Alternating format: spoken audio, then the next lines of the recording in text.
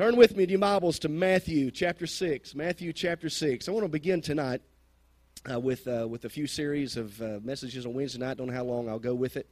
But concerning the model prayer. Everybody say the model prayer. We want to look at this very, very familiar portion of Scripture out of this chapter 6.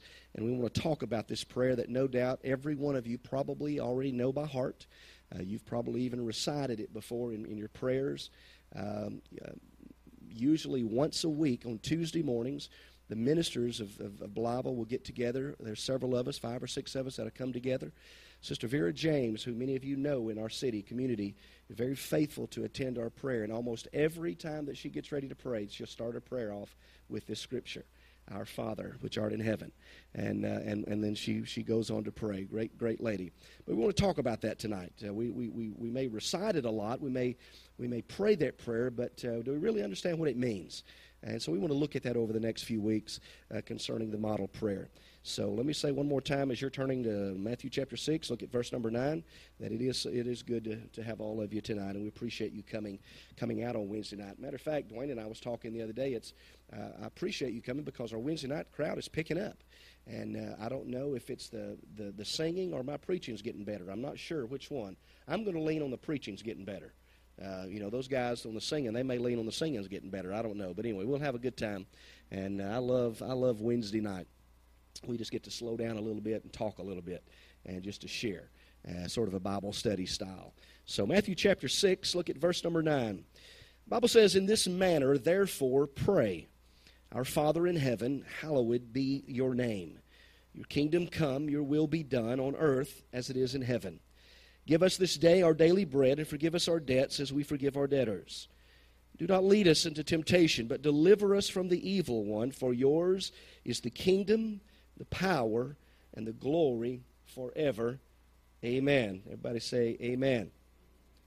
When you look at this scripture here in Matthew chapter 6, there's also another familiar scripture in John chapter 3, verse 16, that says, "For God so loved the world that he gave his only begotten Son, that whosoever believeth in him shall not perish, but have everlasting life." When you look at those two scriptures, and also you can take into consideration Psalms 23, that probably these three portions of scriptures, if not some more, but those probably are the three most quoted, the three most known scriptures that we all know. When a minister starts speaking about it, or when somebody else starts speaking about it, we all know exactly where they're going because we're very familiar with this scripture. They're probably known by more people than any other passage of Scripture. Many churches will recite this prayer in Matthew chapter 6 almost every Lord's Day as part of their normal routine, I guess, or their normal tradition, their normal liturgy, as when they start praying, or when it's almost an every Sunday thing. For some, you may look at the term "Our Father," and when you say that, if you and sort of just grant me a little leeway here, if you will, if there's a certain way that I say that, if I get in the microphone real deep, "Our Father," that has a certain churchy feel, doesn't it? I mean, it sort of sounds holy. Our Father. And if you get a guy up here that's really got that deep voice, like a T.L. Lowry kind of guy. I mean, we got some guys in the Church of God, and I'm sure they're in every denomination, but there's some guys in our denomination that can recite this prayer, and you'd almost feel like God is coming when they read the Scripture. I mean, they just have that voice, and they have that projection about them that it's almost, you could just feel the goosebumps on your back whenever you begin saying this. But there's actually folk that feel like that when they recite this, it's some sort of a ritual or a magic saying, if you will, just to invite the Lord's presence into the house. Now, I'm going to stop here long enough and just let you know this. I don't have a magic formula to invite God's presence in the house. Only thing I've got is this. You just call him, and he's there. We know that he's there. Just call him Daddy. Just call him Father. Whatever. However you want to view it, however you want to call it, he's just faithful. He is there. Matter of fact, this past Tuesday morning, I was sitting, Carol, right where you were sitting, right there, and I was sitting down, and the other folks was praying, and it became my turn to pray, and I began to pray, and I got to be honest with you, I didn't really feel anything supernatural or feel necessarily a presence of God, but somewhere around the third quarter of my prayer, and it wasn't that long of a prayer, something moved in. in the house. Something moved in my spirit, and all of a sudden I had to stop praying because I couldn't quit crying because God's presence just moved in. That's what we're talking. There's no simple magic formula. Just invite His presence in. Amen. How many knows what I'm talking about? That there's moments that you get down to pray, and you pray your whole entire prayer, no matter if it takes you 5 minutes, 10 minutes, 30 minutes, whatever, and you never feel anything. You ever done that before? Raise your hand. I want to see it. I want to see you. I don't know if I'm the only one. But how many also has prayed the prayer that you can sit down or stand up and you can open up your mouth and just get one syllable out, and all of a sudden, I will tell you, He's there. You don't have to worry. I love it when that happens, because you know why? Prayer becomes easy when that happens. Prayer is not a problem anymore. It's not a chore anymore, and prayer is tough at times. Prayer is hard. It's not an easy thing. The Lord wants us to pray. Matter of fact, if you remember in Scripture, He asked Peter, James, and John, I want you to come with me, and I want you to pray with me. Those guys couldn't even hang with Him. They fell asleep on Jesus. They couldn't hang with Him, because if everybody could pray, we probably would pray. But I want to tell you, prayer is a hard thing. And there's many times you've got to work at your prayer, but when Jesus shows up and His anointing shows up, now, don't take it that just because you may not feel anything that your prayer is useless. Your prayer is very vital. Your prayer is very useful to the kingdom. He hears every word that you say. Every word, every syllable He hears. Sometimes we just got to get out of the way. You know what I'm talking about? I mean, I got all kind of things going through my mind sometimes when I pray. I've got all kind of emotions that I feel maybe when I pray, depending on what type of day that we had when we pray. You know what I'm talking about? So we've got to get through some stuff. But there are people that can say that Our Father in some sort of a magic saying just to guarantee the heaven will open up, if you will. And clearly, when you look at the Scripture, that's not the Lord's intent. The context here alone would clue us into that. But and the reason is, when you look back up in verse number 7 and verse number 8 of chapter 6, watch this. The Bible says, and when you pray. It did not say if you pray. It says when you pray. Which ought to clue us in that the Lord expects us to pray. Prayer needs to be an everyday thing with you. No, you don't have to come to church and walk around here and holler at the top of your lungs. You don't have to do that. That's not what I'm talking about. You don't have to get in a prayer closet at home unless you want to do that. That's not. But everywhere that you go, you can have prayer on your heart. Everywhere that you go. But there are those times and those moments that I think it's very, very important for us to pull away and get alone with God and pray. Jesus did that. Many times He had to pull away and get alone with God. Just spend some time with Him. Just to share with Him. And so that's important. But Matthew says, and when you pray, do not keep on babbling like the pagans, for they think that they will be heard because of their many words. Do not be like them, for your Father knows what you have need of before you ask Him. Some becomes contentious, if you will, arguing that this really isn't the Lord's Prayer. I don't know if you ever heard that before, but there's another scripture in John chapter 17, verse 1, that many people say, well, they think this is the Lord's Prayer. The Bible says this in John 17, said, and after Jesus said this, He looked toward heaven and He prayed, Father, the hour has come. Glorify your Son, that your Son may glorify you. For you granted Him authority over all people, that He might give eternal life to all those that you have given Him. Now this is eternal life, that they know you, the only true God, and Jesus Christ, whom you have sent. Now that's a wonderful prayer as well. Every one of us needs to pray that prayer as well. But the Lord's Prayer is just in Matthew chapter 6. The Scripture relates to that. It talks to us about that. It talks to us about the highly priest of the Lord and how He taught us to pray and all of that. Spoken the night before He went to the cross and all of those things. And so we know that this is the Lord's Prayer, but we've got to be taught. The Lord, many times, as one of the disciples said, Lord, teach us to pray. They've been with this guy for many days and many weeks, but Lord, we want you to teach us to pray. Teach us how to say what we need to say. Teach us how to do the things. And I've prayed those prayers. Lord, I don't know how to come out sometimes, and I don't know how to come in, and I don't have a direction that I need. Lord, teach me what to do. Teach me how to pray.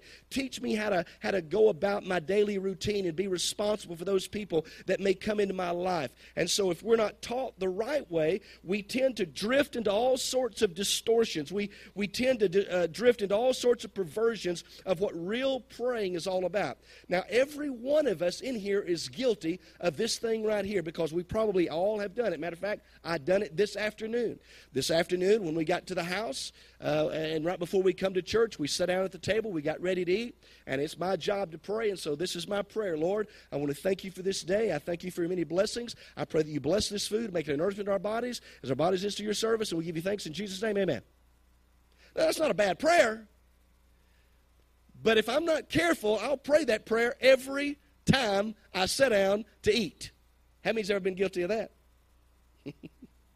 We'll make that prayer, and I catch myself if I'm at a state meeting or if I'm with some other guys and they pray, I'll catch myself if they don't pray a short prayer. I'm like, what's wrong with you guys, man? Come on, it's time to eat. I'm just being honest with you. We get so used and so accustomed to those things. But really, we've got to retrain, Sister Jeanette, who we are and reteach ourselves really how to pray. How to be thankful. I mean, really being thankful for what you've got. I mean, it doesn't take you long, Carol, when you go to Honduras. It don't take you long to be thankful, does it, about what you've got back here in the States. It doesn't take you long. Matter of fact, I don't think I ever prayed a prayer over there. Thank you, Lord, for the food. Bless it. And, I mean, we prayed. We prayed we didn't get sick. We prayed everything that the hands that touched it was clean. We prayed that everything was going to be all right. I mean, everything. You wanted to cover the whole gamut of things, but if we're not careful, these things will become a tradition to us if we're not careful. And so the Lord wants to teach us how to pray. Historically, when you look at this prayer, some have said with good reason that this is the prayer to end all prayers. When you really think about it.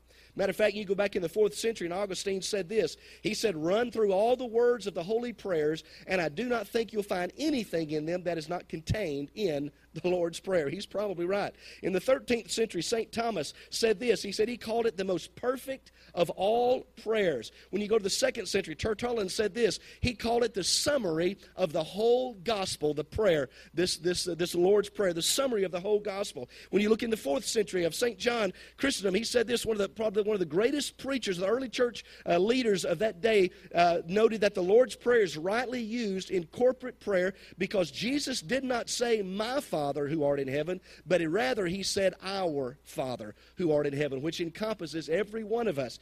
Our Father which is in heaven. Our Father. He's not my dad's father or Keith's father or sister. He's our Father together.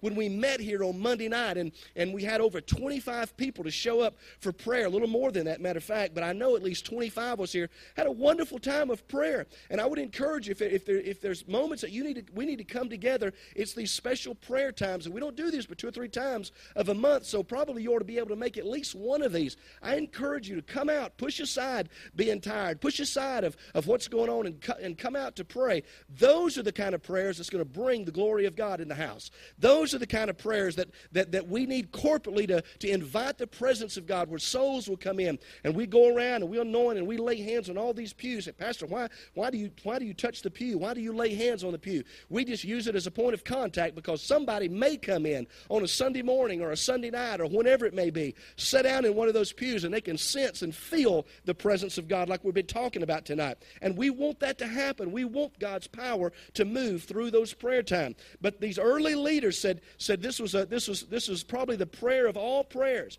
The Lord's Prayer, as you know, is part of that Sermon on the Mount series in Matthew, and probably the most foundational teaching, if you will, as far as the Sermon on the Mount that Jesus gave to his disciples, those red letter edition, those red letter words, if you will. And I think Brother Dandy shared with me Monday, he was here at the prayer meeting, that he's doing a series now at Ruddle Road of all the sayings that Jesus had on that red letter. I told him, I said, man, that could take 3 or 4 years to get that series done. I don't know if people will stay with you that long, but I'm sure he'll speed it up. But really, when you think about it, all the things that Jesus said, man, you could preach on that for a long time. For a long time, those things that just Jesus said. And so it's part of that Sermon on the Mount series in Matthew, and it's probably one of the most foundational teachings that the Lord ever taught and ever gave to his disciples.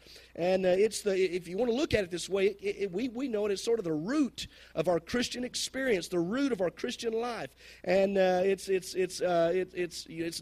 not so much about necessarily a formula for prayer, or necessarily even for about a particular ritual for prayer when you pray this, but it's about a way that we need to look at our Christian walk, a way that we need to exemplify who we are in Christ Jesus, our Father who are in heaven. Who are we trying to please? We're trying to please our Father in heaven. Hallowed be thy name. And we're going to go over some of those things because we're worshiping him and we want to be like Christ. We want people, when they look at us, we don't necessarily want them to see us, but we want them to see Jesus that's flowing out of us and through us through the ministry here. And so starting tonight, we want to look at this Lord's Prayer a little bit, and we'll have other lessons about it. But I want to give you a very brief survey, and I've got to hurry tonight to even get through this. A brief survey of the prayer.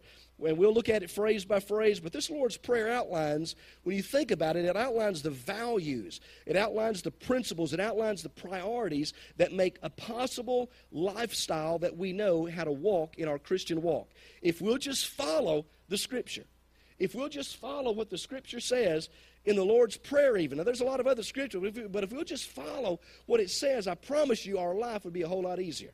It really will. There are some things in here that the Lord teaches us, even in the red letter edition. There's some things that he teaches us and tells us things that we do need to do, some guidelines that we need to follow, some prayers that we need to pray, things that he outlines for us, and all of these things that we need to look at. And so we'll look at some of those phrase by phrase. I don't know if some of you may have traveled over to the west, and you've traveled over in Colorado, Wyoming, things like that, but there's a little thing over there called the Continental Divide. Anybody ever been over the Continental Divide? I've not been over that far, but I've heard about it and read about it and saw it and all that. But I looked this up the other day I thought about this, and I looked this up. When you drive across Colorado and Wyoming, you'll pass a lot of markers that says this is the Continental Divide and all of that. But what theoretically this is what it is a point that marks the place where the watershed divides. If water comes down or if rain comes down, you see that line up there, the landscape and the pitch of the landscape and the mountains, whatever. If water lands on one side, it'll flow this way. If it lands on the other side, it'll flow this way. A drop of water landing on the west of the line, they say, will flow all the way toward Yellowstone or Colorado or the Columbia or into the Pacific at some point. If it flows on the east side, it'll flow toward Missouri, Mississippi, and finally the Gulf of Mexico. So that's how that water table and that Continental Divide breaks that up. And so theoretically, what they say here, two drops of water might have landed inches apart, but the Continental Divide resulted in destinies that is separated, if you will, by thousands of miles. Now, don't you think about that just a little bit. When you think about that from a spiritual standpoint, a little line concerning our prayer life, when we pray, presents us with a spiritual divide, depending on which side of the line we fall, whether we pray, whether we don't pray. When you think about that, destinies are at stake when we pray or we not pray, right? Families, may be at stake. Relationships may be at stake. Only here, like the drops of water, we can have an impact on where we come down, where we pray, and how we are praying. Now I'm just gonna be open with you, and you know me. I'm honest with you. There's moments that I pray, Sister Ruth, that I get up and I think, well, that didn't do no good. Boy, that didn't even get past the roof, right? I mean, I've felt that way before. Now I hope God doesn't view it that way, but that's the way I viewed it. It just didn't do no good whatsoever because I didn't feel like I had any impact in the spirit realm. But God knows my prayers. God knows my thoughts, and he knows your thoughts. And he takes those things, and he uses those to his glory. But we've got to be careful of how we pray, the seriousness of our prayer. Even before we begin to pray, we're confronted with a choice. We're confronted with a choice to pray or not to pray. That's the choice. That's the question. It seems like a simple thing, but it's not so simple at times. To pray or not to pray. Prayer is not easy. As I told you before, it does not come natural. When you think about his disciples, as I told you, it wasn't natural for them to hang with Jesus that hour to pray. They fell asleep. He come back to them. He woke them up, said, guys, hang with me here. Let's pray. They fell asleep again. Matter of fact, they were sleeping when the crowd come. He had to wake them up, because they could not. The flesh, he said, the spirit is willing, but the flesh is weak. We all have been there. There's times I'll get down to pray. My spirit is willing. Lord, I want to connect with you. I want to get down and I want to be able to say, Our Father, and you just entered the place. You just entered the room. I want to be able to get to that relationship, God, that you know my voice and I know your voice and everything is cool and we get together. But I'm going to tell you, there's times where it feels like my prayer doesn't go anywhere. It doesn't go anywhere. So I want us to look at this tonight on this Lord's Prayer. This first line here says, Our Father, who art in heaven, hallowed be thy name. Now, if you're taking notes, I want you to write this word down. Write the word identity. Identity, our Father. Number one, we got to know who He is. We got to identify who Christ is. We got to identify Him. We live in a world, we live in a culture where when you say God, it can mean anything. I mean, it could go a lot of different places with God. It gets a little more specific with Jesus, but when you say God and you have all these people. Matter of fact, I watched a show the other night that had all these different religions. And everybody had their religious garb on, if you will. Had their religious priestly robes on, if you will. They got up and they prayed some great prayers. Wonderful prayers, but not one of them uttered the name Jesus. Not one of those guys. They'd always say God. They would say God here and God that and God this and God we thank you. Wonderful prayers, but no mention of Christ, Jesus, and what He done on the cross of Calvary for us. Now, I don't know how you feel about it, but I'm a Trinitarian. I believe in the Father, the Son, and the Holy Spirit. But I'll tell you, I think there's something significant when we pray in Jesus' name. There's something significant that we pray in His name because Jesus is the one that come and done the work for us. He's the one that came and shed His life. He's the one that shed His blood. He's the one that hung on the cross. He's the one that went to the tomb. He's the one that it was Jesus that done these things for us. It's Jesus even tonight that when we get in trouble and we call upon His name, that we ask forgiveness or whatever. Jesus, you can picture this in your mind's eye, looks at the Father and He looks back and says, hey, that blood is still flowing tonight. God, I died for that person. We need to forgive them. Amen. He's continually doing that work, So we need to identify this. Not only that, but we need to identify who we are. Who am I? Who are you? Where did you come from? At some point, we all wonder and we think about these questions, and maybe we're like this little boy who come running into the kitchen one day and after school and asked his mom this question. Said, Mom, where did I come from? Any mamas ever been asked this before? Where did I come from? Her face flushed a little bit. She stammered and stuttered a little bit. And finally, after a few false starts, she began talking to this little boy about the birds and the bees. And she talked to this little 7-year-old boy and told him all about these things. And her son stood there, didn't say a word. His eyes got wider and wider the longer that conversation went with her mom. And he was just, he looked very interested. He just soaked up every word. She finally stopped and she says, now, son, do you have any questions? He said, yeah, that's all very interesting, but there's a new boy in my class, and he said he come from Cleveland. I just want to know where I come from. Sometimes we ask God those kind of things, expecting a different kind of result concerning our prayer life or whatever. But the Lord's Prayer, it forces a divide in us. We identify who He is, our Father. He's our Father who art in heaven. Hallowed be thy name. It's not Buddha. It's not Muhammad. It's not Hare Krishna. It's not these other gods. Not these other religions. It's Jesus who is our Father. And so it identifies us. It tells us where we come from. It tells us all about our creation. It tells us, when you think about it, who we are and how we originated and all of that when we pray this prayer. And it answers the question, does He care for us or does He forget about it? Well, He's our Father. And we all know what a good father represents. We know what father means to us. I remember my dad as a father growing up. Yeah, there were times that he whooped me. I probably needed all of them, Sister Pamela, but he whooped me. He took care of those things. Yeah, there were times he got on to me. Matter of fact, he got on to me Sunday. Did y'all notice that? I'm going to put him on the spot here. I forgot to announce something he wanted me to announce about the prayer thing on Monday. And I'm coming over here, and I come down off the stage, and I was standing here just enjoying the Lord. Minded my own business. You remember that? He come over here and he give me one of them looks like I remember when I was a little boy. And I said, yes, sir, I'll make that announcement. Now, I didn't think a whole lot about it, but it tickled me a little bit because he wanted to make sure that I announced this prayer, because to him and Brother Kyle, they're over the prayer, so it was an important thing. It was an important announcement. And it is. Prayer is an important thing. I just made that announcement again for you. Is that all right? Okay. We'll make sure. So the Lord's Prayer forces us in who we are and a direction and our identity and all of those kind of things. Second thing, it says this. He says, thy kingdom come. Thy kingdom come. Thy will be done as it is in heaven. When you look at this, when you think about this, we all know the word, we all understand the word hope. Every one of us has hope. We need to have hope. As long as there's still time, we need hope, and there is hope in our life. Pastor, I don't know if I'm going to make it. Oh, yeah, we hope that you hope that you do. We hope that God is going to come. We hope, we can hope on those things. And that identifies those things. There's two kinds of people in the world, and you know this already, those that have hope and those that don't have hope. Have you ever met anybody that those that doesn't have hope?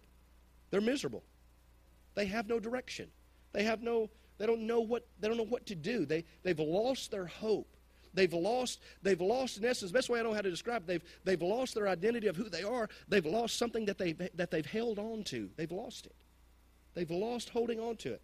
This afternoon, Sophie was in the office, and I had to go upstairs and get some stuff. And Sophie's Kim and David's little girl, and I said, Sophie, you want to go upstairs with me, and we'll find this piece of paper that I'm looking for. So yeah, I'll go, Pastor, with you. So she marches with me, and we go up the stairs of the baptistry here, and she follows me. She goes right up the stairs. But when she was coming down, all I said was, be careful and not fall, because she was going first. All of a sudden, she turned and I said, Pastor, hold my hand. Now, that may not mean anything to her other than Pastor's just going to hold her hand and going to keep her from falling. But it spoke volumes to me because this little child identified and understood, hey, this guy, Pastor, has got my hand, so I know beyond a shadow of a doubt I am not going to fall. Hallelujah. Can I tell your Heavenly Father, every time you need Him to hold your hand, He's there. Don't lose hope. Don't lose your grip on what God has ministered to you and blessed you with. Hold on to Him. Sometimes you got to squeeze a little harder, don't you? Got to squeeze a little harder because the grip sometimes is breaking loose. And you've got to hold on, but hold on to your hope. You've got to believe that life is for you. It's not against you. God's for you. He's not against you. You've got to understand that He controls our destiny. He controls our direction. He controls who we are. He controls what we think. Excuse me, and all these things. We must hold on to Him. Everything comes through Him, through the Lord's Prayer, and we understand that it's a fundamental a difference, if you will, if I know where my God is, or at least I don't know where He is. I have hope, I don't have hope.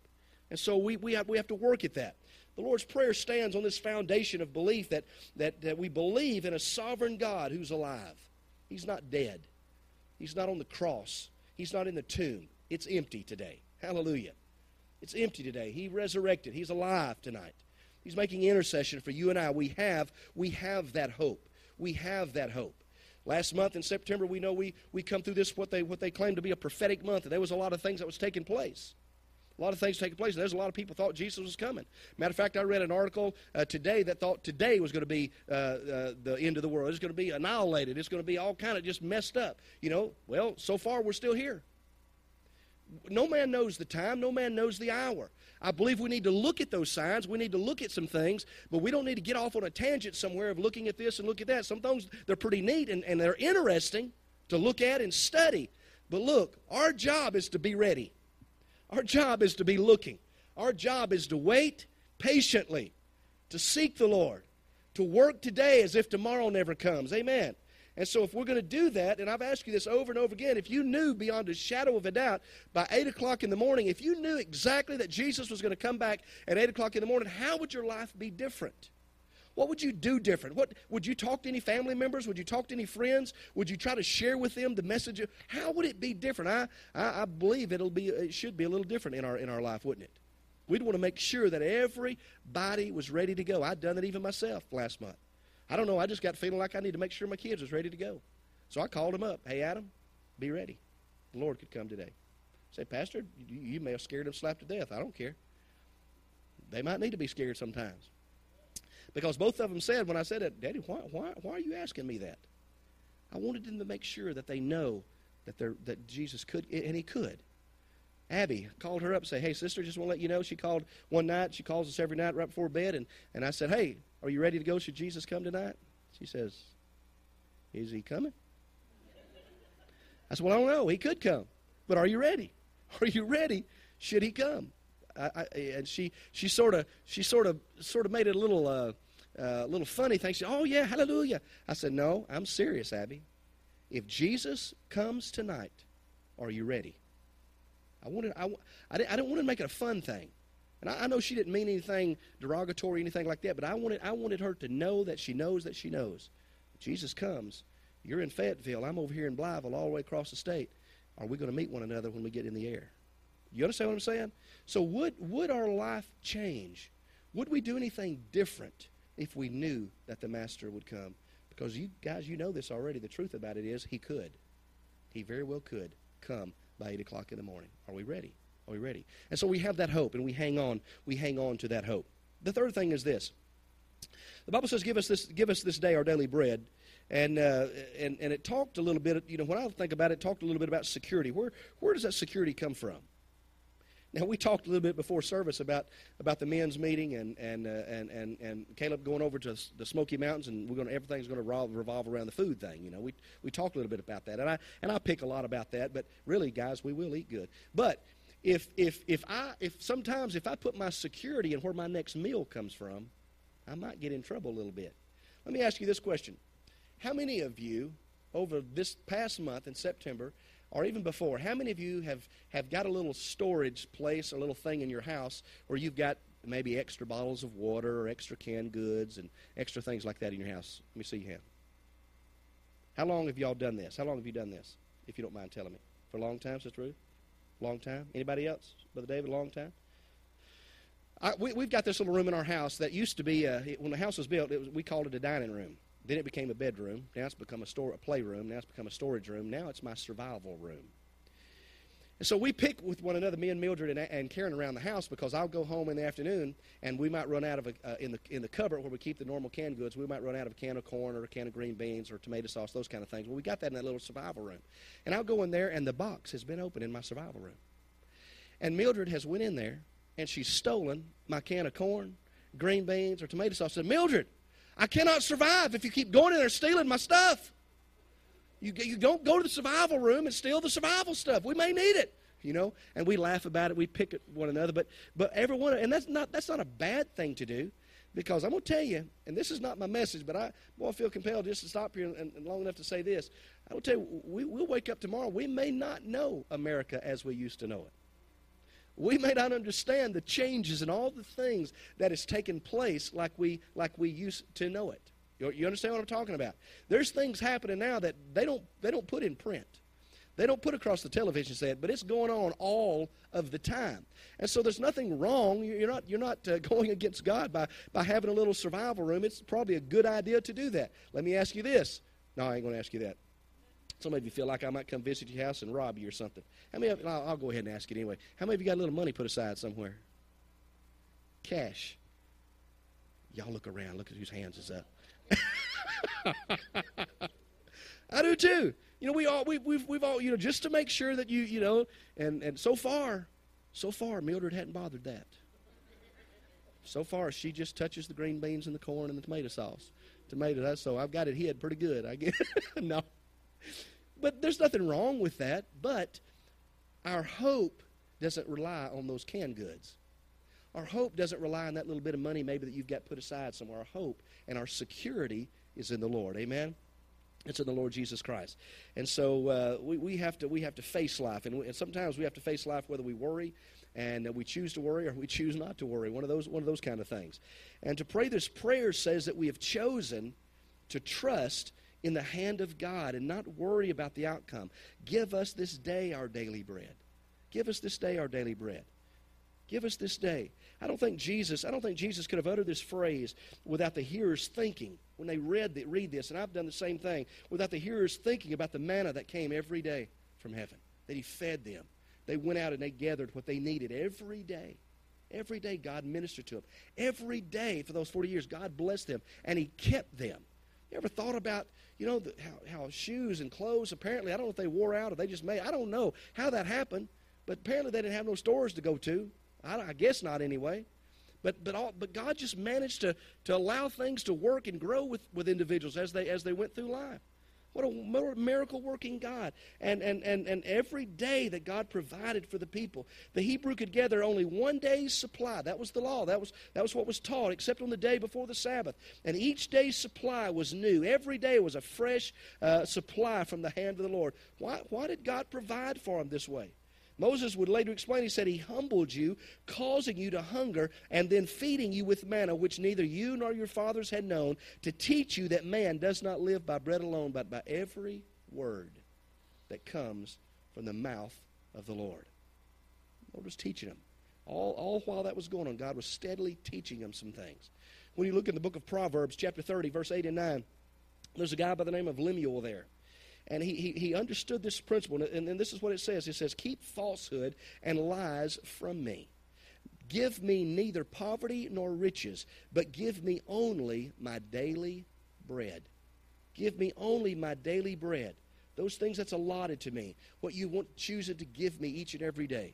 Now, you know as well as I know, we've got folks in our world that's money hungry. They're material hungry. They want everything everything that they can get.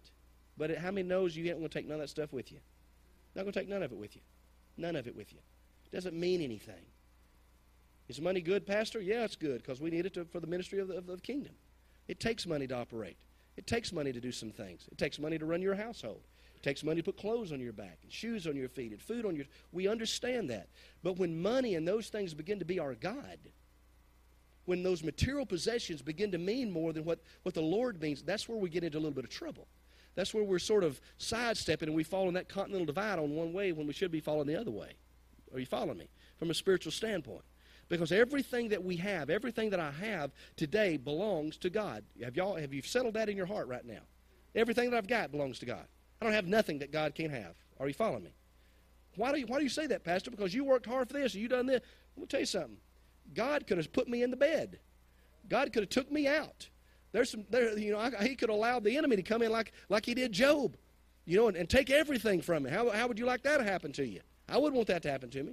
Wouldn't want that to happen at all. I was upset the other day.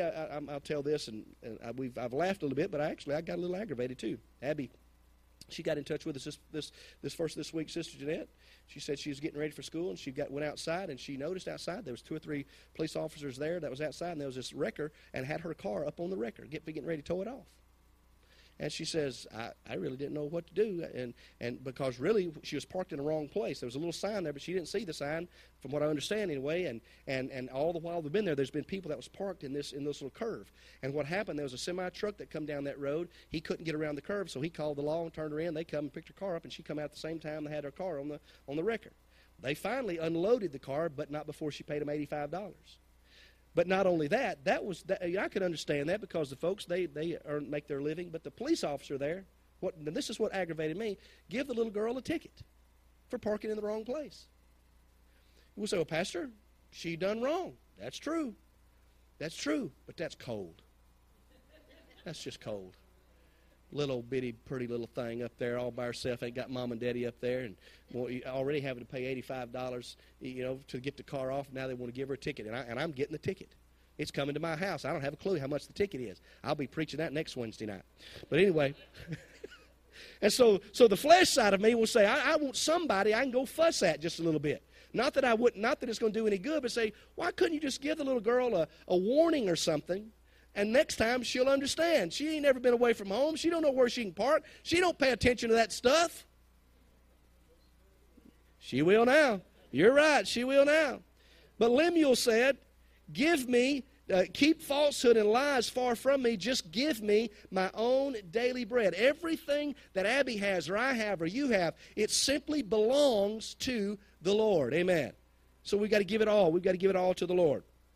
Give it all to him. Philippians 4, 12 and 13, Paul echoed the same thing. He said, I know what it is to be in need. I know what it is to be in need. I know what it is to have plenty. I understand it.